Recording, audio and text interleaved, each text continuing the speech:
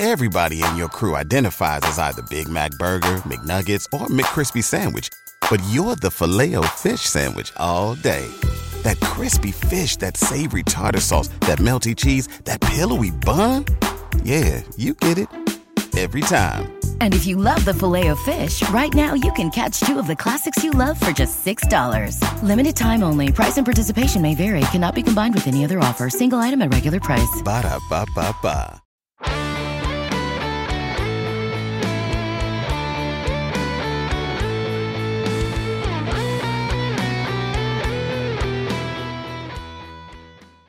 Welcome to today's edition of the Baseball America College Podcast. I'm Teddy Cahill. Joining me, as always, is Joe Healy. We're here to do our final, really, truly preseason podcast of the year. When we come back at you later this week, we'll be talking opening weekend pretty much exclusively.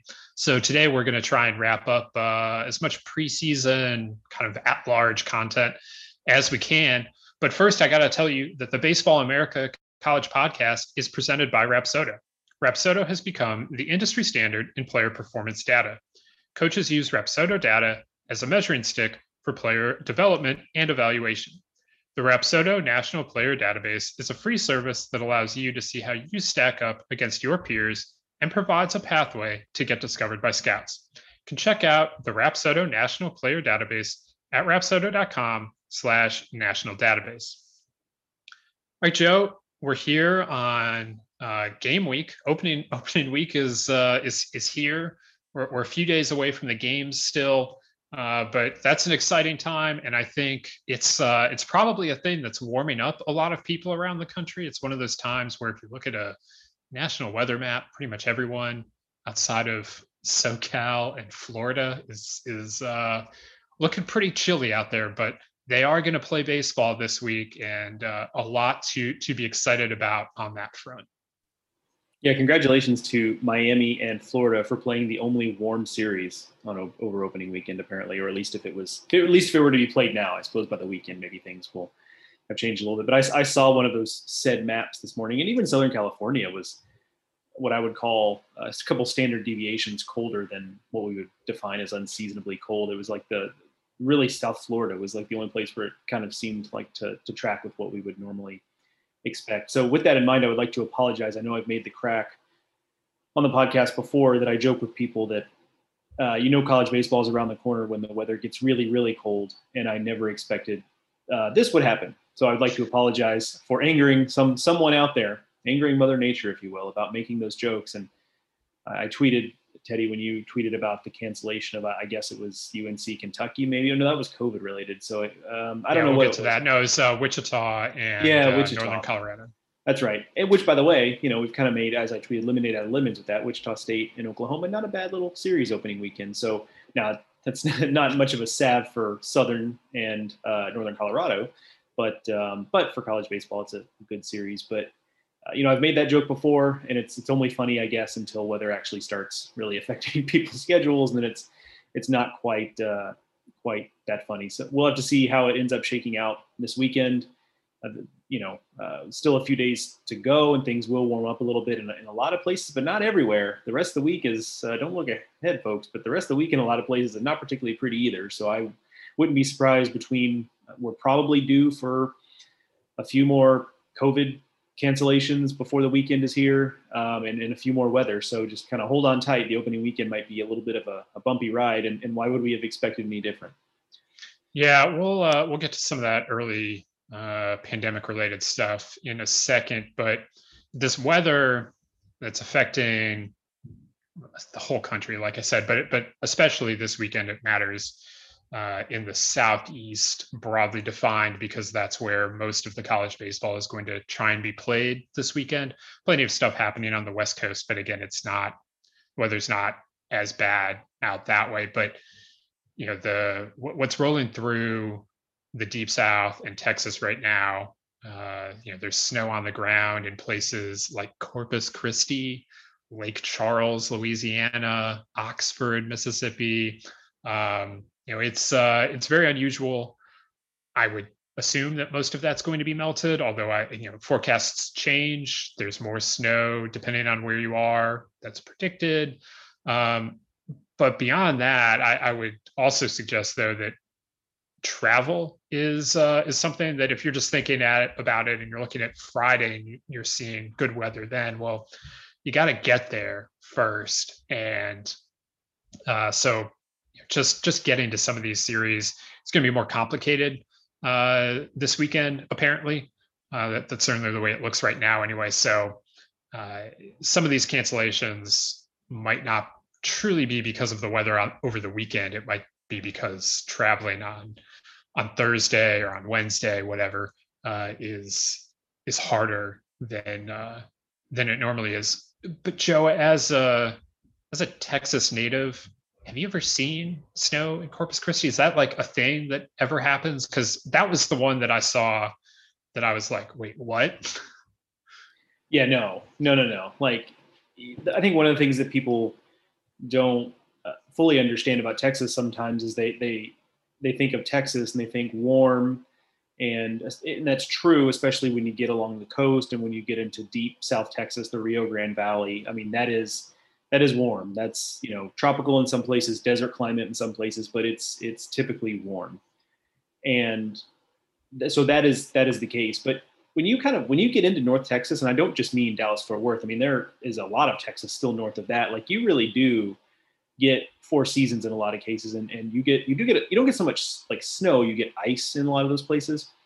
But yeah, I mean, snow down in that part of Texas is pretty rare. And I will say, I've seen friends and family that I still have living in Houston are putting pictures out on social media of snowfall that I'd never experienced before. I've spent basically my first 26 years of my life in Houston, and we'd get the occasional snow once every few years. We'd get some snow, and I remember one when I was in college that, stayed on the ground for most of the day, and perhaps the full day, but that was the extent of it. But the snow that I've seen in social media from people who still live there, it's like snow where you need to have boots on, because it's up above where the soles of your shoes are. Like, it's crunching underneath your feet, and that's just, I'd never experienced snow like that in all my years in Houston. So until I moved to the Midwest, I'd not seen snow like that. So this is on another level different. And not only is it just an accumulation that's different, but also if you look ahead in the forecast, this is kind of what I was alluding to.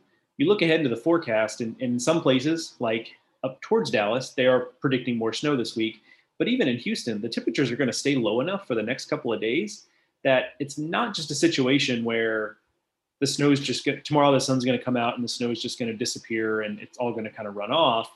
The snow is probably going to be there for a couple of days. And in a place that doesn't have a lot of snow infrastructure, like, I don't know how many snow plows the city of Houston has, for example, if they have any, but it's not going to be enough. And so that snow is going to just kind of stay there. So you mentioned the travel, and I don't know that it'll affect anyone. I'm speaking just to the Houston area, but just generally to your point, you're talking about a lot of places that don't have the infrastructure to deal with snow.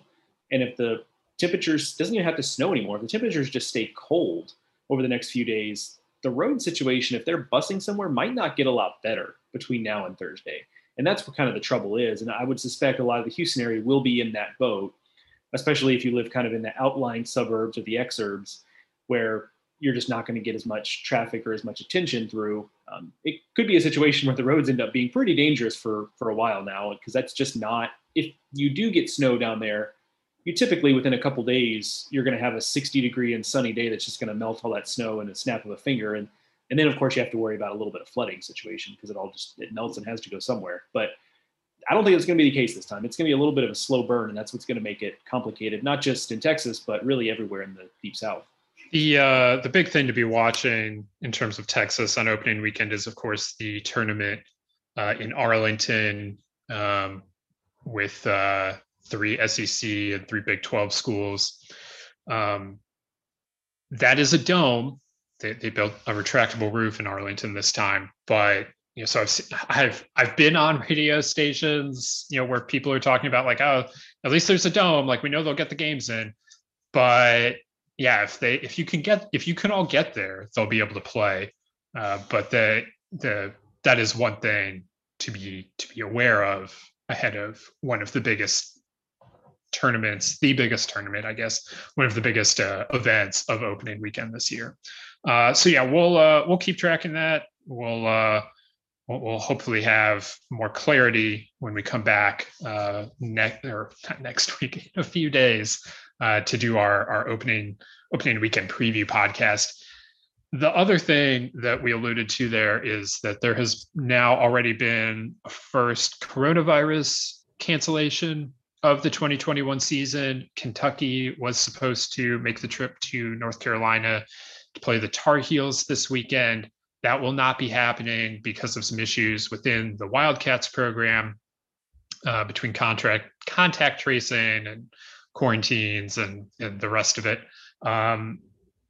They believe they are still on track to play Miami of Ohio the following weekend, but this weekend Kentucky is out. North Carolina's looking for another series. I don't think this is just a guess based on how other sports have gone. I don't think that that's going to be the only one of these series that runs into some sort of a problem. I've also seen a couple stray players are missing already because of COVID for this weekend. Notably, All-American Ryan Webb at Georgia is out. And there's a report that, or I guess Mike Bianco told reporters in Oxford that one of his players will not be available this weekend. Chase Parnham I believe he's with the Rivals site there at Ole Miss. He's reported that is Cale Baker, Ole Miss's big slugger, who will be out this weekend. Again, there will be more of those as well. So, Joe, I mean, we're not surprised that anything is happening here. No way to predict which series would and wouldn't have been affected, but it's really unfortunate that North Carolina loses this weekend against Kentucky. Not only does that potentially throw back the start of the Scott Forbes era in Chapel Hill, it also is the only weekend UNC can play non-conference games. The ACC going to 12 conference weekends means the conference play starts next weekend for almost the entire conference. I think only Clemson and Louisville aren't starting next weekend.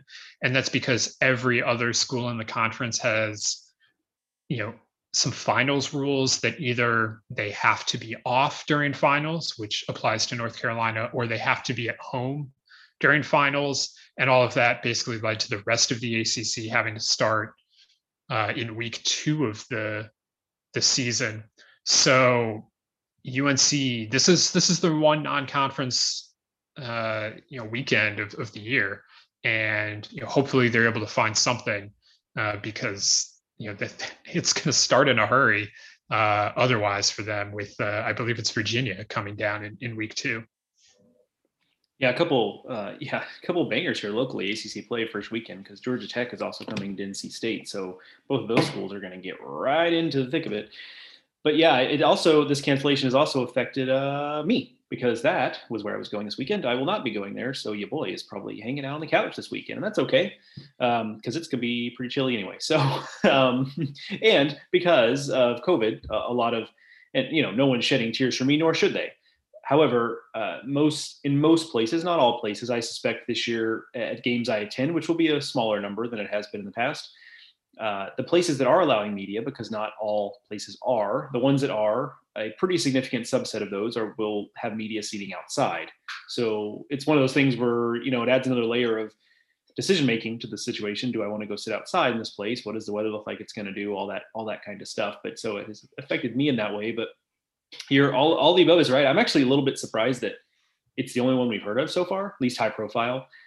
Fordham also has gone on a pause. They will go on a pause through February 28th, which affects 5 games. That ultimately only affects one game this weekend, though. Weirdly, they were playing Villanova in a one-off on Saturday. Yeah. Most of the games they're losing, the rest of the games they're losing are all against Sacred Heart, who they're playing 4 or 5 straight games over the course of like a week. Yeah, that is a classic. This is a COVID season, and we're trying to limit travel and, in some cases, budgets and all that kind of stuff. A classic example: one game against Villanova opening weekend, then like 4 or 5 straight against Sacred Heart. So interesting little schedule quirk there. But yeah, so that gets wiped out for Fordham. But I'm a little surprised we haven't seen more. And you're right about UNC. I mean, I have to imagine they're working really hard to. The chances, I think, of a full series, just given the limitations of, especially with the weather, right? Like this is another place where the weather really hurts, because normally you could see a situation where, depending on how desperate UNC is, this is UNC we're talking about, they could probably get on a bus and be pretty liberal about how far they're willing to drive to go get some games in, just to get some games. But the situation weather-wise is going to kind of limit that, because we are kind of fully surrounded by places that have been affected by ice and snow here. So that's not necessarily the easiest thing to do, and vice versa, right?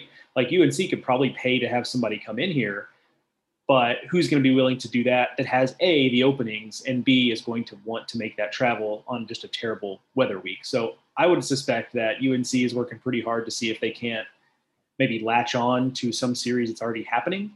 There are some teams locally here that are at home that might involve UNC maybe playing some games. And there's one of those that I have not talked to Scott Forbes about this, but Campbell is hosting Liberty. Liberty is coached by Scott Jackson, who worked with Scott Forbes at UNC. It's very local. I wouldn't be stunned if that is like the absolute fallback option, that they somehow get in on that action. But I mean, the right now, with them being still a few days out, we'll see who else winds up looking, if anyone else winds up looking. And I also have done literally, like, I haven't looked around to see if there's already a multi-team event that UNC could maybe get in on. But that was definitely the first place my mind went, was like, oh, well, Campbell and Liberty, like it's happening in Bowie's Creek, which is like 30 to 40 minutes away from Chapel Hill. Like I wonder. So we'll see. That one does make a lot of sense. I had not seen that one. Just from a standpoint of, like, it's reasonably quality competition. Bryant is going to High Point. So if they wanted to maybe get in on that and try to get a game with Bryant, and one with Bryant, one with High Point, like that's not a bad little series, just to kind of get out there and get something done. Normally there would be some sort of multi-team event going on at Coastal, but Coastal's playing a little bit of a different schedule this year. They're not doing as much of that, so that's kind of out. I don't know what UNCW is doing. They typically do a lot of tournaments, but I don't think they're doing as much of that this year without having it in front of me. So options are a little bit limited there, but I suspect, because they do start so quickly with ACC play, I think more so than normal, they are going to be extremely motivated to do basically anything to get out there and at least get something done opening weekend, because you just don't want to go into the first week of ACC play cold. Yeah, absolutely. UNCW has VCU coming in this weekend scheduled for 4 games. But yeah, I would fully expect UNC to find their way into at least a game or two this weekend, if not a full-on series. We'll just have to wait and see as things unfold this week. Obviously, scheduling baseball happens sometimes pretty quickly anyway. When you run into some weather considerations, this is not unheard of opening weekend, that some teams are out there looking because of poor weather leading to series being canceled early on. But it's going to happen more often this year. So flexibility, as we've mentioned several times before, going to be paramount throughout the season here. All right, Joe, we're going to get into our crystal ball picks that we made for a variety of awards and honors throughout both teams and players, I guess is what I'm trying to say. We're going to get into those, our rationale behind some of those picks, and some of the other contenders beyond the players and teams that we selected. We're going to get into that here in a second, but first, check this out. All right, Joe. So our crystal ball picks, we make these picks every year for the magazine. They've been going in the mag well before you and I were in our current jobs. I suspect they've been going back decades at this point. So the categories that we typically are picking here are national champion, a Omaha sleeper, which is defined as a team not in the top 25, player of the year, pitcher of the year, freshman of the year. Joe, let's just start here with national champion. It seems like a logical place to start and an easy place to start, as you and I both selected Florida. If you're new to this podcast, we really like Florida here. They're the preseason #1 team. They return almost everyone from a team that was ranked #1 when last season was halted. That includes the entire rotation. It includes the entire pitching staff. They have the best bullpen in the country. They have one of the best rotations in the country. Their lineup is going to be exceptionally deep. They defend at a really high level. It's hard to really find fault with this team. So it's no surprise then, Joe, that both of us picked them. I don't really know how much more we have to say about Florida. We're going to talk about Florida a lot more coming up. This weekend, they play Miami in one of the marquee series of the weekend, really the marquee series. You can argue about whether that series is bigger than the tournament in Arlington or not, but those are the two big things happening this weekend. So I don't really want to get too much into the Gators here. But did you consider any team other than Florida for this national championship pick? Nope. Next. Yeah, I did not really either. I mean, both of us, we've talked before how we like UCLA, but yeah, that was the easiest pick for me.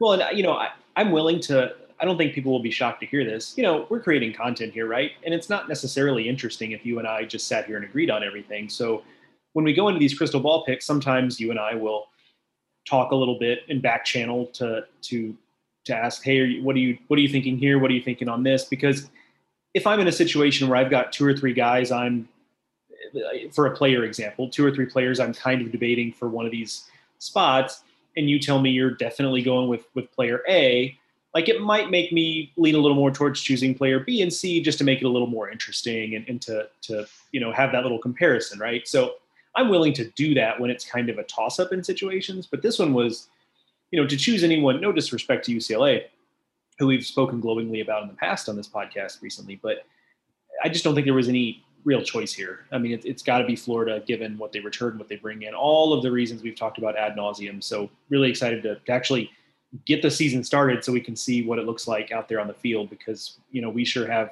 talked a lot, understandably so, about how excited we are to see what it looks like and how good they can be. Yeah, I do not like us to double up if we can avoid it. There was no avoiding it on this one. I did not even ask for you to reconsider or ask myself to reconsider. We pressed on with that. We'll return to Omaha Sleeper here in a minute, but let's talk about player of the year. And this is an area where we probably both could have picked the same player. You picked Adrian Del Castillo, Miami's catcher, and I certainly could have. He's an exceptional hitter. He's hit since day one at Miami. He's improving as a defensive catcher. So that makes him one of the more valuable players on the field, just by virtue of being a very good hitting catcher. So he's certainly a leading contender, if not the clear-cut favorite for this award. But I went with Alex Binelas, Louisville's third baseman. He played 2 games last year, basically didn't play after I think he has like 5 at-bats on the season or something, because he broke his hamate in Louisville's second game of the season at Ole Miss. And he would have returned from that injury had the season continued, but of course it did not. But if you go back to 2019 as a freshman, he hit 291, 14 homers, 383 on base, 612 slugging. He's a guy that could definitely hit 20 home runs this spring, anchor Louisville's lineup. I think that he has a lot of potential to do some really great offensive things. And like Del Castillo, Binelas has improved defensively, and he's playing a solid third base. And so I like his potential in the middle of the order for Louisville. I like that you picked him as well, just from the standpoint of, I think it's easy to forget about him a little bit, because we've talked a lot about how it's easy to forget about so many of these guys that were freshmen in 19, and then 2020 happened, and now they're going into draft years, and we don't know a ton about them. It's even more so for Benelis because, like you mentioned, he missed most of that 2020 season. So he's really been out of sight, out of mind for an even longer amount of time. So it is easy to kind of forget about him. So I appreciate that you picked him because it really brings it to the front of mind for people that how talented this guy is and how big of a season could be in front of him here. I went with Del Castillo for a lot of the reasons you mentioned. He's such a well-rounded hitter. Like it's a good hit tool. It's good power. There's really not, he's not a guy who's swinging from the heels and selling out for power. He's also not a guy who's, looking to slap balls the other way. Like he's just a really well-rounded hitter. And I think it's important. This is not a defensive award. You did mention he's improved defensively. Our draft guy, Carlos Colazo, has heard good things about him defensively. Carlos likes him, I think, even more than I do as a player. He's really high on him. But I think what's important about the catching piece is yes, if you can also be a plus defender or even just an average defender, a catcher, and do what he can do offensively, I think it does help your case. But also I think it's important that catching in Division I baseball is hard. And I don't just mean skill-wise, that's true, but physically. And he's beyond the point now where, he's kind of broken through that wall. Like he knows what it's like to kind of, maybe not over a full season because he did play a lot of outfield in 2019, but this is not new for him now. He kind of understands the rigors of Division I. Catching a full season might be a little bit of a new thing, but I'm confident he can handle it more so than maybe last year and certainly in 2019. So I think that's all part of the maturation process and part of why I think he's poised for the type of season that I think he can have. Yeah, absolutely. No argument on that from me. I would say I can see several players winning this award, of course. I think that a couple that we didn't pick, Matt McLain certainly might stand out to people as a former first-round pick and the first-team All-American shortstop. Hard to argue with his case. He doesn't have quite the gaudy offensive numbers of Del Castillo or Benelis, but if you look at the whole holistic approach, what he can do defensively to impact a game, offensively to impact a game, base running, all the rest of it, he's great at all of that. So could see him getting in the mix. Judd Fabian in a kind of similar way, Florida's center fielder. He's got more power than a McLain, but just a really well-rounded player overall. He's definitely going to be in the mix, especially with the potential to be the first position player drafted. He'll be in the mix heavily for that. I'm interested, Joe, if you think either Colton Cowser or Ethan Wilson, the other two first-team All-American outfielders, obviously coming from a little bit smaller schools, not like true mid-majors in South Alabama and Sam Houston State, it makes it a little harder because they're going to be facing a little bit lesser pitching than you see in the SEC or the Pac-12 or the ACC. Yes, and they're doing it for schools that at least aren't in the top 25 right now. So it takes a little bit more from those kinds of schools to win it. But we've seen Kyle Lewis do it recently. Do you think either of those players could get in this Player of the Year mix by the end of the season? Yeah, I certainly don't think there's any reason they can't. They've shown that they are those types of talents. So the thing about Cowser too is that it does hurt that these two guys are playing in smaller leagues. The thing about Cowser though is that more so than Wilson is that Cowser's going to see some pitching in Southland play that he should just be able to really dominate and overwhelm, especially when he faces off against teams that are in the back half of that conference. There is a softer part of the Sun Belt, but I think on balance, the Sun Belt is just a stronger league top to bottom. I don't think there's a ton of argument about that. So I think there is a scenario where talent just really takes over with Colton Cowser, and he puts up numbers that are just kind of undeniable. It's kind of in the same way that, frankly, Kyle Lewis was able to do it. Wilson, though, I think it's easy for me to kind of gloss over the fact that this dude hit 17 home runs in 2019, and that's just production on a level that Colton Cowser hasn't gotten to. I think maybe Colton Cowser's a better overall athlete. There's a lot to like about Colton Cowser. Maybe he's a better prospect. But in terms of production, Wilson did something in 2019 that Cowser just hasn't quite done yet in terms of just exploding for that type of production. So I think that's what gives, if you're kind of inclined to look at it that way, I think that's the argument you could make for Wilson over Cowser. But both of them, given they could both be first round picks, I mean, both of them are very much in that mix. And I think it'll have to be a combination of things, right? Like they have a massive year, and it's also a year where, let's say one of those guys you discussed doesn't have, kind of takes a step back, doesn't have much of the year we expected. Maybe they're a little dinged up, stuff like that. And a guy like Matt McLean is, because I think you hit it right on the head. He has a nice year. The numbers are pretty good, but in order for a guy like that to win it, he's probably got to hit above 400 or really break out from a power standpoint to be in the mix. And so maybe his numbers just aren't quite there. And the combination of those things allows a player like Cowser or Wilson to get into that mix. But I don't think there's any doubt that either of them could get there. I will say, as a shortstop, McLean's bar is going to be a little bit lower than that, I think, is assuming he's a good defensive shortstop, which I have no doubt that he will be. But it's hard to win it as a shortstop, frankly, just because you have so many defensive responsibilities to get to that offensive threshold. It's really hard to do. So it's not a thing that's going against McLean. It's just a thing that is a reality when it comes to him. With Wilson and Cowser, it's going to be about leaving no doubt, I think, because that was really what happened with Lewis. Was that year was a little lacking in true top tier candidates. I think we were debating Zach Collins as one of the other finalists. I think there was a third player in there as well, but that was a while ago.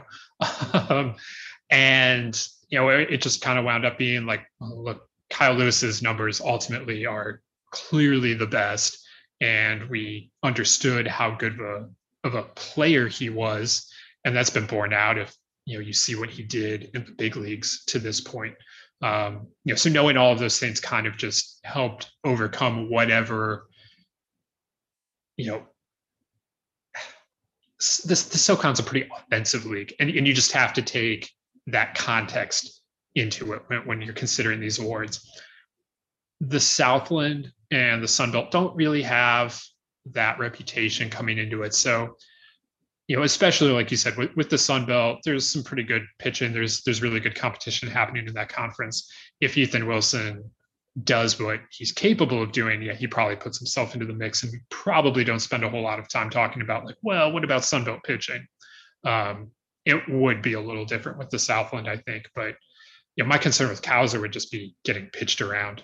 Is he going to have a chance to really take advantage of the tools to put himself with the kinds of offensive numbers that it would take? It's a great point. Having done the Southland preview, I mean, that actually, believe it or not, I think people might be surprised to find out that, you look at a team with Colton Cowser on it, and the questions that Sam Houston has that are most pressing to me are offensive. And Jack Rogers is a really nice player. Outside of that, though, and Cowser himself in 2020, the numbers aren't very good. I mean, I don't have any doubt he would have gotten going, but he, at the time, he was hitting 255. And so he wasn't getting a lot of support, and he was off to a slow start in 2020. So I think that concern is certainly warranted. Yeah. It'll be an interesting race to track. There are oftentimes is somebody off the board that gets into it. I'm not going to try and predict who that would be this year, but there oftentimes is somebody a little off the board. But this year, there's a lot of talent here in these upper echelon players. I would imagine that's where you're looking. Let's go to pitchers here. We don't actually give a pitcher of the year award. They are eligible for the position, the player of the year award, just like the position players at the end of the year. But here we break them up, give a little more recognition around it to who to watch this year. So Joe, you picked Kumar Rocker. I have no argument against that. I picked Kumar Rocker a year ago. Frankly, I could have done it again. I went with Jaden Hill, though. I like Jaden Hill's upside. I think he's an absolutely fantastic pitcher. But again, I have no arguments against Kumar Rocker as pitcher of the year. I think there are a ton of great candidates for this award.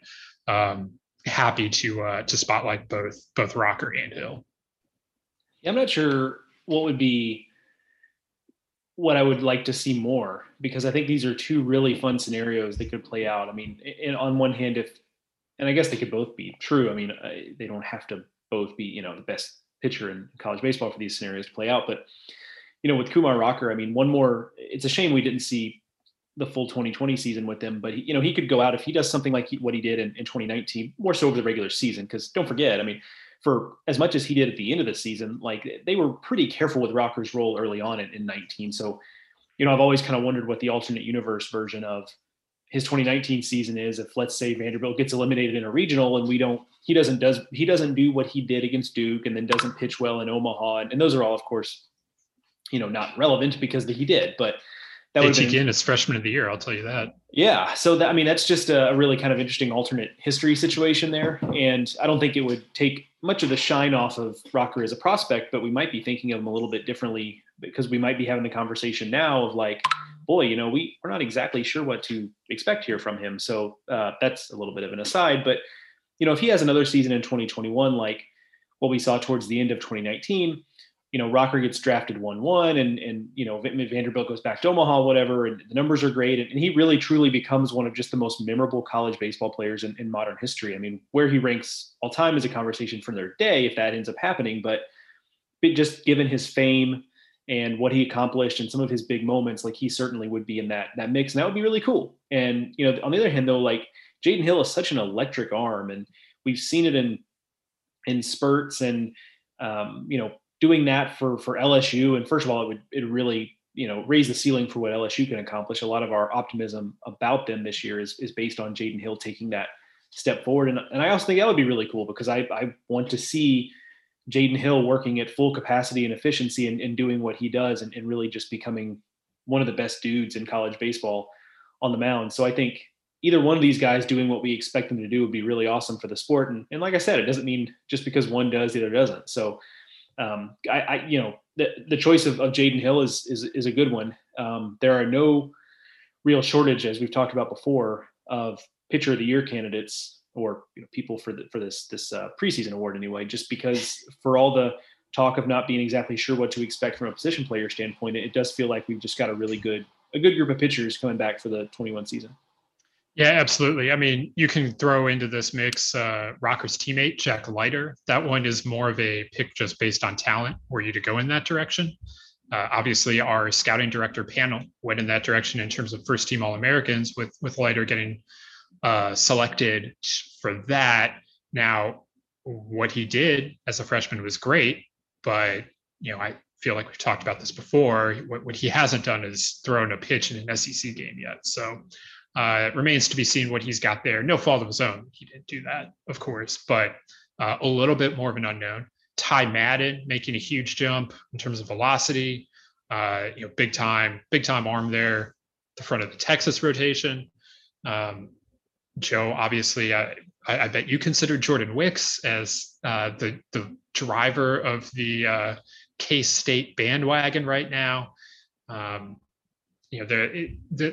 number of great pitchers in college baseball this year is very high, and I'm excited to see how this race in particular plays out. And in terms of the player of the year, because honestly, if you made me pick, just combine the pitchers and the hitters, who's my player of the year pick, I don't know that I still pick Benellis. You might have to go with an arm at that point. The pitchers this year are just fantastic. Yeah, we probably don't have enough time for me to really go on about Jordan Wicks. But he I think he's just, I mean, truth be told, like shtick aside, because it is a shtick that I'm really high on Kansas State, and I am, like, there's truth in that. But I think Jordan Wicks, I think, is just going to be criminally underrated because he hasn't really been a name throughout his time. Who is going to, like, scouts are going to watch, but like unless K-State has the year that you think they're capable of, and they fully well could, I don't know when average college baseball fan is going to see K-State. Like, they're not on SEC Network. They're not going to get showcased on ESPN because of that. Not on ACC Network. I think that all of the Big 12 games are on ESPN Plus this year, right? But That is correct. Yeah. Unless you go looking for that one, it's going to be buried a lot. And, it's really too bad because he is a special talent.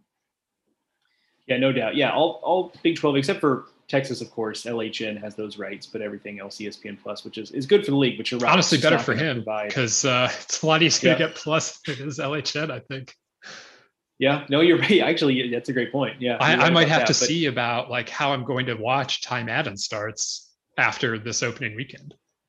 Yeah, that is a good point. I hadn't really thought through it that way, but you're absolutely right. But yeah, he's a guy, I liked him as a freshman, and part of the reason why I have an affinity for K-State is I remember at the Big 12 tournament in 2019 looking at this roster and kind of looking at the fact that everyone was pretty young and they had kind of overachieved to even get to the Big 12 tournament. And they played pretty well there. And they had this Wicks kid who was freshman of the year. And like, I'm also just kind of partial to pitchers who like with good changeups. That's kind of one of my biases, and his is just nasty. And so there is that as well. But yes, I mean, he's on the periphery of this discussion, but I think the fact that a pitcher like him exists at a place like K-State, I think is kind of a symptom of the situation we have, where we just have a glut of choices of pitchers we could have chosen and reasonably chosen for this honor. This is something I'm going to be researching over the next few months. I don't expect you to have much of an answer here, Joe, but Rocker and Hill are both black, and black pitchers are rare at like in terms of being elite starting pitchers in Major League Baseball. I feel like, again, research needed, that they're increasingly becoming more common lately. You think about Sabathia and Stroman, some of these other guys, but it's still pretty rare in college baseball that we would be talking about a couple guys like them at this level. David Price, of course, comes to mind. But other than that, I don't know how many black starting pitchers have been in the mix as being the best pitcher in the country. And so I think that's really cool to see, first of all, and something I definitely want to explore more as the season goes on. Dylan Tate at UCSB in 2015 was kind of in that mix, but coming into the season, Tate was not regarded that way. He kind of pitched his way into that, as I recall. And somewhat similar for Justin Dunn at Boston College, either the same year or then I guess that was the next year. He didn't even start the year as a starting pitcher. But those are two that come to mind recently, and they were not at this level. So that's just something I'm filing away, and I imagine you'll read more from me about at some point this year. That is interesting. It's a good point, and I think it's great. Anything we can do to kind of increase the diversity in college baseball, a topic you and I have talked about a little bit on this podcast this year, and a topic that I think you and I both feel strongly about. And I think it matters not just in terms of the number of players, but having players like those two in prominent roles, prepared to be drafted prominently into the major leagues, and that type of representation really matters. And so that is a big deal. I will throw one more name. This is going to be an old school name. Your former BA staffer and your former colleague, John Manuel, will appreciate this name. Are you ready for this name? Oh, I'm ready. DeJuan Brazelton. Are you familiar with DeJuan? Are you familiar with DeJuan? I am. I could not place a year on that, but yeah. Like 03, Middle Tennessee State. Okay. But that sounds about right. Yeah, but he had, I don't remember all the details of it, but he was one of the first pitchers that I really remember when I was getting into college baseball, kind of like I don't want to call a pop-up guy necessarily, but I guess by definition he probably was, because he was at Middle Tennessee. But he had this just really big breakout year as a draft eligible guy. And then obviously, his pro career didn't end up working out as well as he would have liked. But that's the name that came to mind from a long, long time ago in terms of a black ace pitcher in college baseball that ended up being prominent. So that's one for the old school audience. John Duplantier also fits this mold, but injuries, Rice being a little down at the time, not as far down as they are right now, kind of kept him a little more under the radar. But yeah, if any of our listeners, if I'm missing anyone, please let me know. Help me through this project. It is something that I really want to get into, and I just think it could be a special situation with those two guys, especially. Cleaning up the DeJuan Brazelton file here. 2001 was his big pop-up year for Middle Tennessee State. Numbers that year. He went, now, okay, let me give you this actually first. So first year Middle Tennessee, like he was a nice arm his first 2 years. First year goes 8-5, 4.80 ERA, strikes out 83 guys and 84 and a third. Next year comes back and it's pretty similar. 7-3, 4.83 ERA, strikes out 98 guys and 98 and 2/3 innings. Comes back as a junior, goes 13-2 with a 1.42 ERA, strikes out 154 and 127 innings through 11 complete games. Wow. So it's pretty good. Those are pretty good numbers. 11 CGs. Yeah. I think I read. So I read, and just quickly while you were talking there, I was reading a page on the MTSU athletics website where he went into the MTSU Hall of Fame, and I think he had 22 career complete games, and he won 73% of the games he started, which is a pretty high number for an MTSU program that I believe got to a regional in 01, but it's not like that was an MTSU program that was, winning 90% of its games. Sure. Fantastic pull there. I'm sure the old school fans appreciate that one. All right, let's move on to freshman of the year. Plenty of good choices here as well. We've been over many times just the amount of talent in the newcomers there are to college baseball. And I guess I should note here that this is really more of a newcomer of the year. It says freshman of the year, but we did not include second-year freshmen for this consideration. We just felt like it's more of a service to you, the reader, if I don't tell you that Connor Prelip or Hunter Barco are really good. They are eligible for our awards this year, but they are not. We were not considering them here in the preseason. Again, as a service to the readers, trying to draw your attention towards the true newcomers in college baseball to watch for. So with that in mind, I picked Tanner Witt, Texas two-way player, right-hander / infielder. You'll potentially see him in the rotation, and at third base, his exact role is still a little bit to be worked out due to his two-way nature. And then Joe, you went with Kevin Parada, Georgia Tech catcher.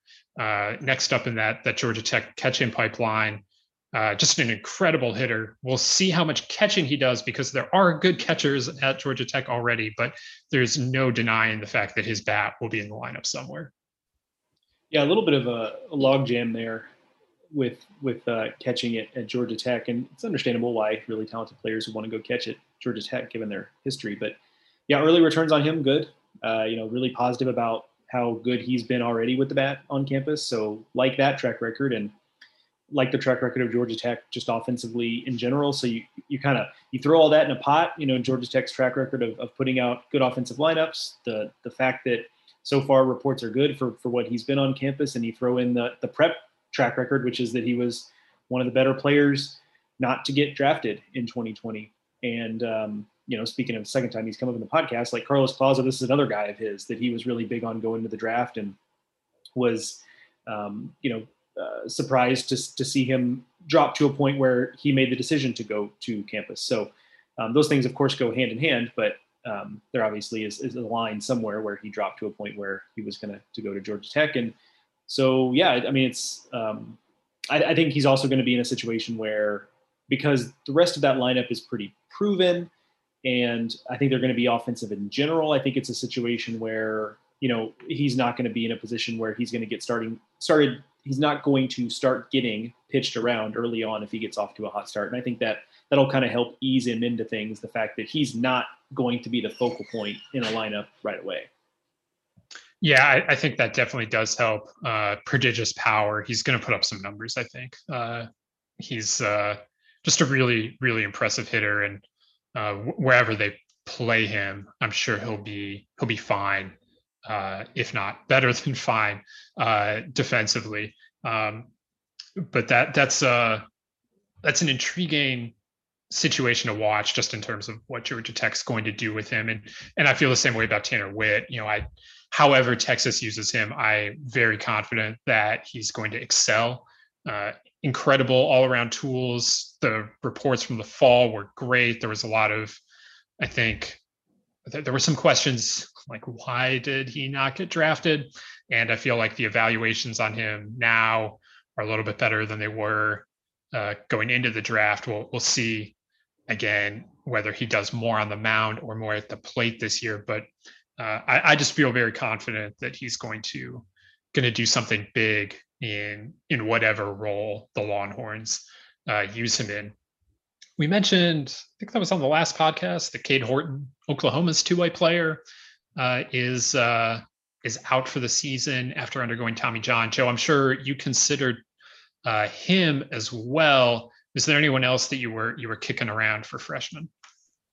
I mean, those were the big ones. Actually, interestingly, Tanner Witt was one of the other guys, in that mix. So we kind of all circled the same guys there. The tough thing it's tough about, we didn't really go pitcher here, except I guess, potential two-way guys and Witt and Horton, although it remains to be seen what the mix is there. But pitcher is just tough because you could be really, really talented. I mean, no one short of Kumar Rocker, right? I mean, we just talked about the fact that they kind of eased him into things, and it got to a point where it was just very clear that he was the most electric arm on that staff at some point, and it just became to the point where they knew he was ready for that. But pitchers are just tough. You can be a really talented, a really highly regarded prep arm, and you might just get kind of brought along slowly. And it's just hard for those freshman pitchers to really start building a case early on. And the ones who really break out, like a Kumar Rocker, just have to do so much on the back end to sometimes overcome that early on. Yeah, I mean, you say that, but the last two times we actually gave out the award, it did go to a pitcher. It was Abel the year before. It had been mostly bats before that, though. If you just look at the last decade, there are 4 pitcher only, 2 two-way guys, and then I guess that makes 4 hitter only. So reasonably evenly divided, but I do think it's generally kind of difficult for the pitchers. It worked out for Abel and Rocker because they were able to do it in Omaha. But right. If you think Rocker started the year like cautiously and everything, just go remind yourself of how Kevin Abel started his freshman year. Things were rocky, and he wasn't established as a starter until pretty late in the season. So it's not easy.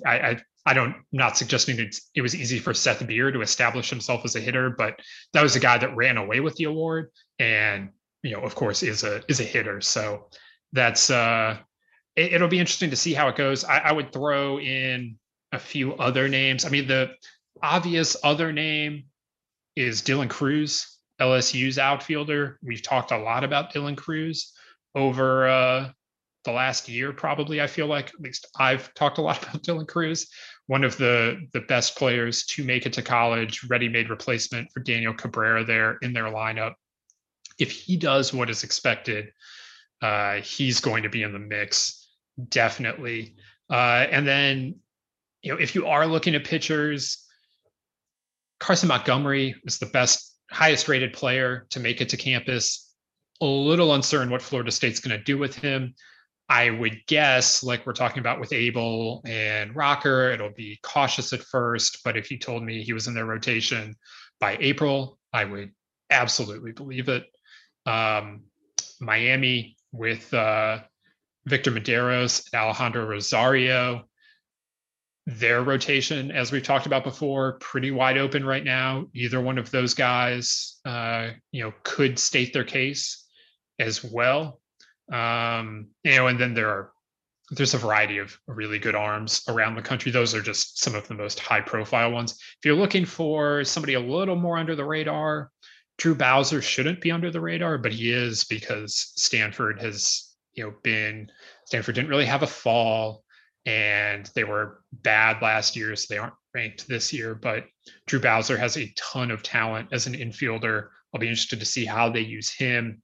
And Florida, it's going to be hard to break through at Florida, but in Sterling Thompson and Colby Halter, they have two outstanding hitters that they're excited about. And if they're excited about them, considering everything else that Florida has already to be excited about, I'm definitely taking notice of that as well. I could keep going here. You might have heard, there are a lot of really talented freshmen in college baseball right now. I guess Ole Miss and Jacob Gonzalez, he was statistically their best hitter this fall, I think. That's what Mike Bianco told me. So that's loud considering what they have back. And I'll just go one more here with Cole Foster at Auburn. I lied. Here's another one. Nolan McLean, two-way, super athletic at Oklahoma State. No idea how that's going to shake out. They could just do so many different things with him. But all of those guys, super, super talented. I appreciate Teddy for doing the heavy lifting there for a question that Joe was clearly not really super prepared to answer. So Teddy really had to like take the ball from me and run a lot. Well, when you write, I wrote 85. Like I went in depth on 85 recruiting classes this fall. You can read them all at baseballamerica.com. So if you do that, like I've got a lot of build-up knowledge. I'm ready to run out at any given time about this year's newcomers. So it was definitely needed here. I will say that Drew Bowser is a really interesting one. And I think it's interesting because among all the names you named, just because it's one of those ones where if Stanford is good again, you have to assume it's because in large part guys like Drew Bowser have made an instant impact because, we've said this before, it's just Stanford's going to have to go so far from where they were last year to where they are going to go in order to be in the mix for the postseason. And a guy like Bowser is probably going to have to be a big part of it. Yeah, I think that's absolutely right. That if Stanford is a team that we're talking about, some of the newcomers and last year's freshmen, who again will be eligible for this, the freshman All-Americans and all the rest of it in the postseason version of these awards, Stanford has some young players to watch out for, and Bowser's the most famous of them. But yeah, right now, hard to know precisely what's going on at Stanford, just because of such a strange fall. Even by COVID standards, I would say Stanford had one of the harder times, getting on the field and practicing and doing all the rest of that. So remains to be seen how they're going to come out of the gate. But he is a player to watch both this year and into the future. All right, let's circle back now to we're talking about Stanford. Neither one of us picked them as our Omaha sleeper, but we could have. They are not ranked in the top 25, and we both think they might be pretty good. But Joe, you went with Ohio State. I went with Notre Dame. Obviously, a lot of Midwestern flavor there. We've kind of talked about Notre Dame on the podcast. Joe and I famously have a difference of opinion on the Domers. Obviously, I'm pretty high on the upside there. But Joe, Ohio State is a team that I was super, super high on last year. You were into last year as well. We ranked them in the preseason top 25. It was a slow start, though, and we didn't get a chance to see how they were going to recover from it. I'm sure they were going to, but now they bring back what, again, looks to be one of the top rotations in the Big Ten and potentially beyond. Yeah, I think what you end up seeing, a lot of my optimism here is that we were both pretty high on this team going into last year, like you mentioned, and then they got off to that slow start. So I think just strictly some reversion to the mean there, because it felt like they were really underplaying their talent last year. I mean, they had that series against Georgia Tech where they just they weren't even playing the same game as Georgia Tech. And that was kind of bizarre. And so I think there's a little bit of reversion to the mean here where Ohio State comes back to a level more like what we expected last year. And then I think because of what they bring back are able to kind of take another step above that. Now, beyond that, you also look at the rotation, and Seth Lonsway is a pitcher that would not be on campus again if it was a full draft. I think that's pretty clear. It's not. He actually, it's easy to say that, and you're probably right. But I wonder, because that's a guy that had an extra, he was a redshirt. So he already had a little bit more leverage than most folks. And if he, we had him ranked, I think 77th on the 500. And if he was valuing himself so much higher than that teams didn't want to take him already. Like, I wonder if he wouldn't have taken advantage of that redshirt year to come back anyway. Very well could be. Good point there. But so he's a dominant arm that could be the Big Ten pitcher of the year. That would not be strange at all. And he's got good help with Garrett Burhan and Griffin Smith that are both veterans who have been around the block. There's also some potential breakouts on the pitching staff when you look at a guy like TJ Brock, who's really the biggest arm on the staff. He could be ready for a breakout. I think that helps.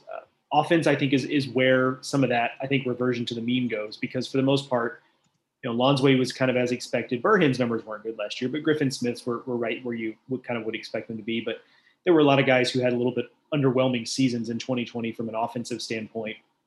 Connor Pohl and Zach DeZenzo and Brent Totis, guys like that. So I think that's where you see a lot of that improvement. I don't know that it's super powerful offense or, one that's going to blow folks away. But I just think that pitching staff is so good. That's exactly the type of team that I could see making an Omaha run. And the variables, of course, here that make Ohio State a wild card are the Big Ten scheduling situation. They're starting late. They're only playing conference games. We don't know what that means for how good Ohio State will have to be to put itself in position to be an at-large team should they end up needing an at-large bid. And then what that also means for how prepared they will be for postseason play. We're going to see how good they are within the Big Ten, but we're not going to see much outside of that. We're not going to see anything outside of that. So that does make them a little bit of a wild card choice, but I just think the pitching staff in particular is ready to be the type of team that could get to Omaha.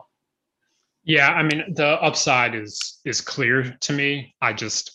It's a little hard just knowing, we've talked about how hard it's going to be for the Big Ten just in general right now.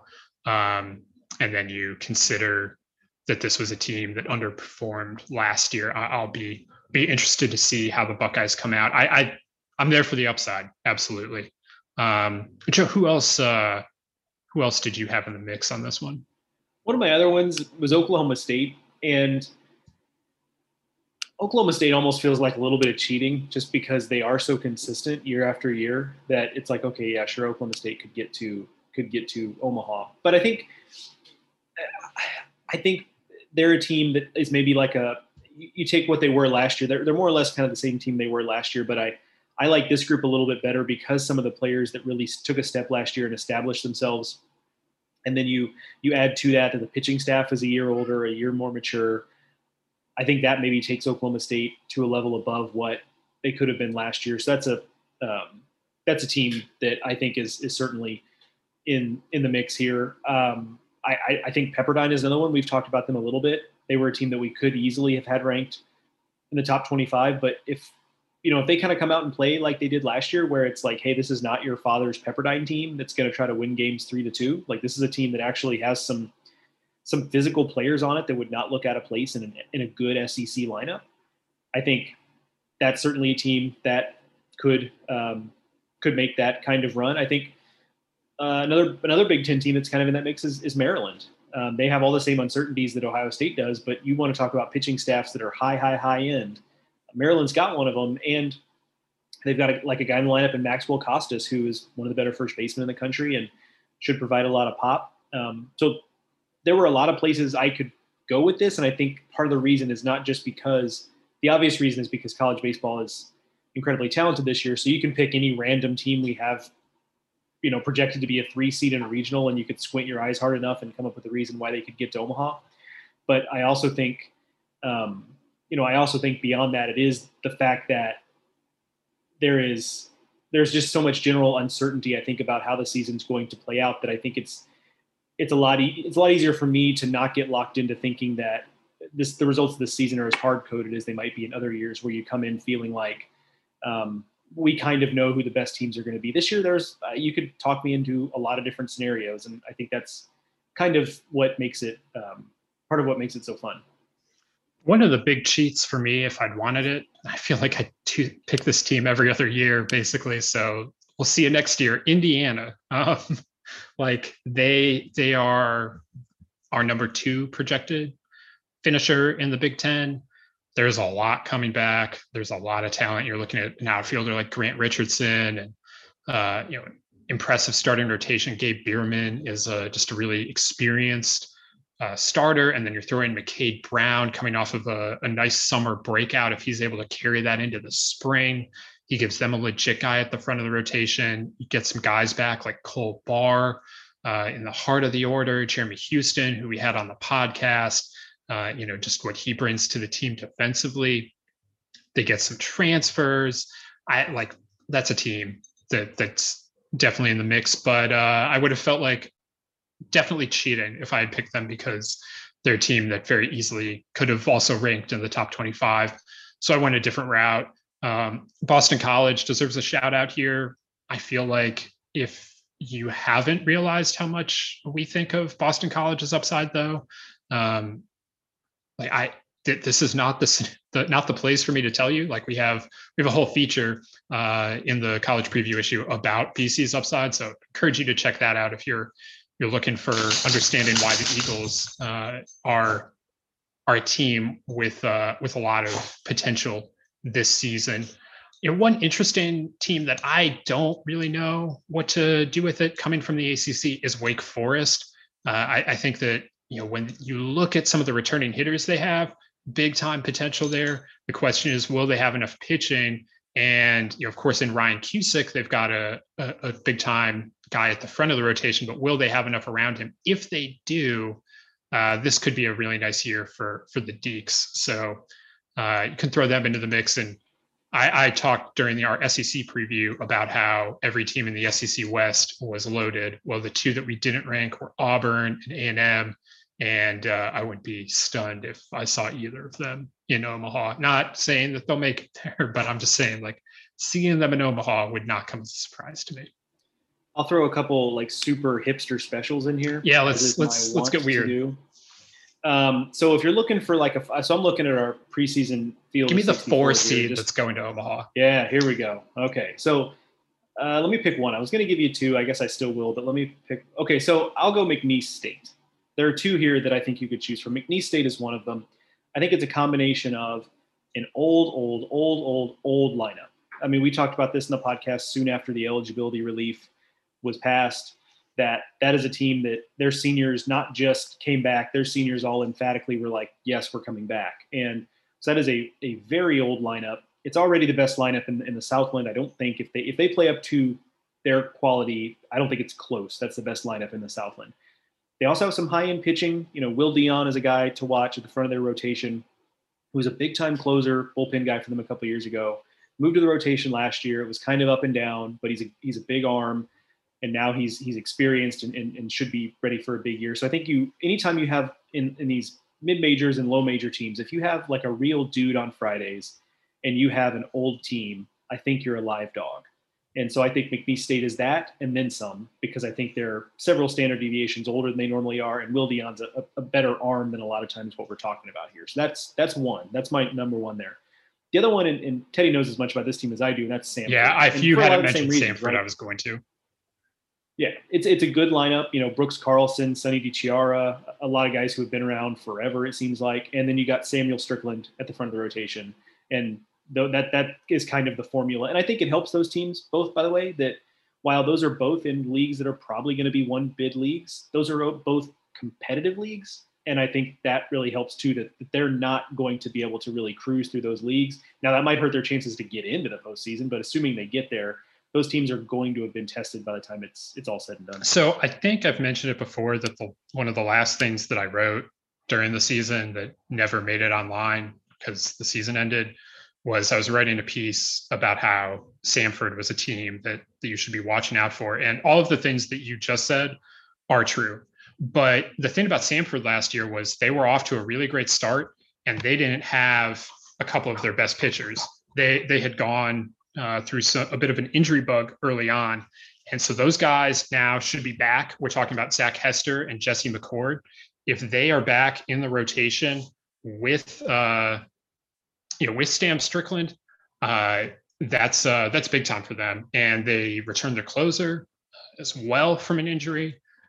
If they're back to full health, that's huge. And then the other thing is Samford returns like almost literally everyone. So the guys that replaced them last year that stepped up into bigger roles, they're back as well. And so however they go about sorting through that, whether that means bringing guys along slowly or, putting, somebody in the bullpen that does have success as a starter, they're going to be better for it on the pitching mound. And then last year they were ahead of the curve offensively. Like, they were supposed to be a team that was a pitching dominated team. They wound up being very offensive and carrying that banged up pitching staff. So again, now getting that pitching healthy, getting it a little deeper, they're going to be so much better for it. And I really like what Samford's potential is this year. And that's a team that has postseason experience as well. It wasn't that long ago that they were in the Tallahassee regional. There's still some guys on the team with postseason experience. So I fully endorse both McNeese and Samford. I definitely said last year on the podcast somewhere that I thought McNeese was a team that could make some noise. And like you said, the whole team is back now. So they had as difficult a fall as anyone dealing with the hurricane stuff. But, they've, assuming they're able to rebound from that, and I have no doubt that they will, they're a team that's very talented and very deep. All right, Joe. We ran through all of our picks here. The one thing that we don't pick that we do give at the end of the year is a coach of the year. We don't pick it because it's kind of crazy to name a preseason coach of the year. But if you got any inkling on where you might head if we did have to do a preseason coach of the year? Yeah, it's just hard because it's what are you rewarding with coach of the year, right? Is it just the team that wins a championship, or is it the coach that most overachieves, kind of what the expectations are? But, I look at a guy like Gino DiMare at Miami as a guy who seems like a likely candidate when you think about the fact that it's a team that could conceivably win a national championship. Now, that would be a little bit of a surprise given how young they are, but, it wouldn't take miracles for that to happen with the talent they have. But because it is such a young team, I think expectations are a little bit tempered from where they obviously were last year. So I think when you try to find the Venn diagram of, is this team going to win enough to put this coach in position? And also, is this a good enough story to where it ends up, earning coach of the year honors? I think that Miami and Gino DiMare feels like something that fits in the middle of that Venn diagram there. I will, that's a good solid pick. If they make it to Omaha, he'll definitely be in the mix. That's generally a standard for our award, is making it to Omaha. I will note that it's been 10 years since Kevin O'Sullivan won Coach of the Year. We don't double up often. It's rare. Augie has 2. Mike Martin has 2. Ray Tanner has 2. Gene Stevenson has 2. Skip Bertman has 2. Dave Snow has 2. He's maybe the odd man of that group. They were early on. Yeah, shout out Dave Snow. Talk about some old school reference. Since then, things have tightened up in terms of getting the second one. But it's been 10 years, and I would say that if Florida is the team that we think it is, that Kevin O'Sullivan will definitely be in the mix. The other name that I would throw out there is Mike Bianco. If Ole Miss legitimately is a top 4 team in the country, I think that's absolutely a team or a coach that we would have in real consideration.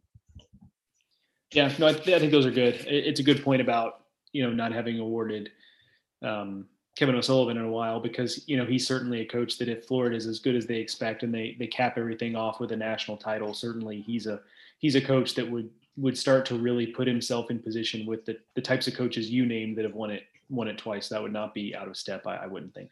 So a lot to consider here. We've been rolling through all of our preseason content for the last 3 weeks, I guess, into our 4th week. There's plenty to check out on the website. It's contained all in one nice hub that they've put together for it. If you go to the college page on baseballamerica.com, you will find it all linked out there. The top 25 team by team analyses, the conference previews for every conference, plenty of features and All America stuff. It's all there. So if you're looking to still get up to speed a little bit here before Friday, I would encourage you to head over to baseballamerica.com, or if you're a subscriber, your magazine should be getting to you, if not already there, I believe. So check it out in print if that's more of your jam. We will be back here on the Baseball America College Podcast later the week to preview opening day. So make sure you are subscribed. It's a tough one there. Wherever you get your podcast, Apple Podcast, Stitcher, Spotify, anywhere you get your podcasts, you can find us. And again, we will be back here later in the week to talk about opening weekend. Until then, I want to thank everyone for the download. Thank you to Rapsodo for presenting the Baseball America podcast. For Joe, I'm Teddy. We'll talk to you next time on the Baseball America College Podcast.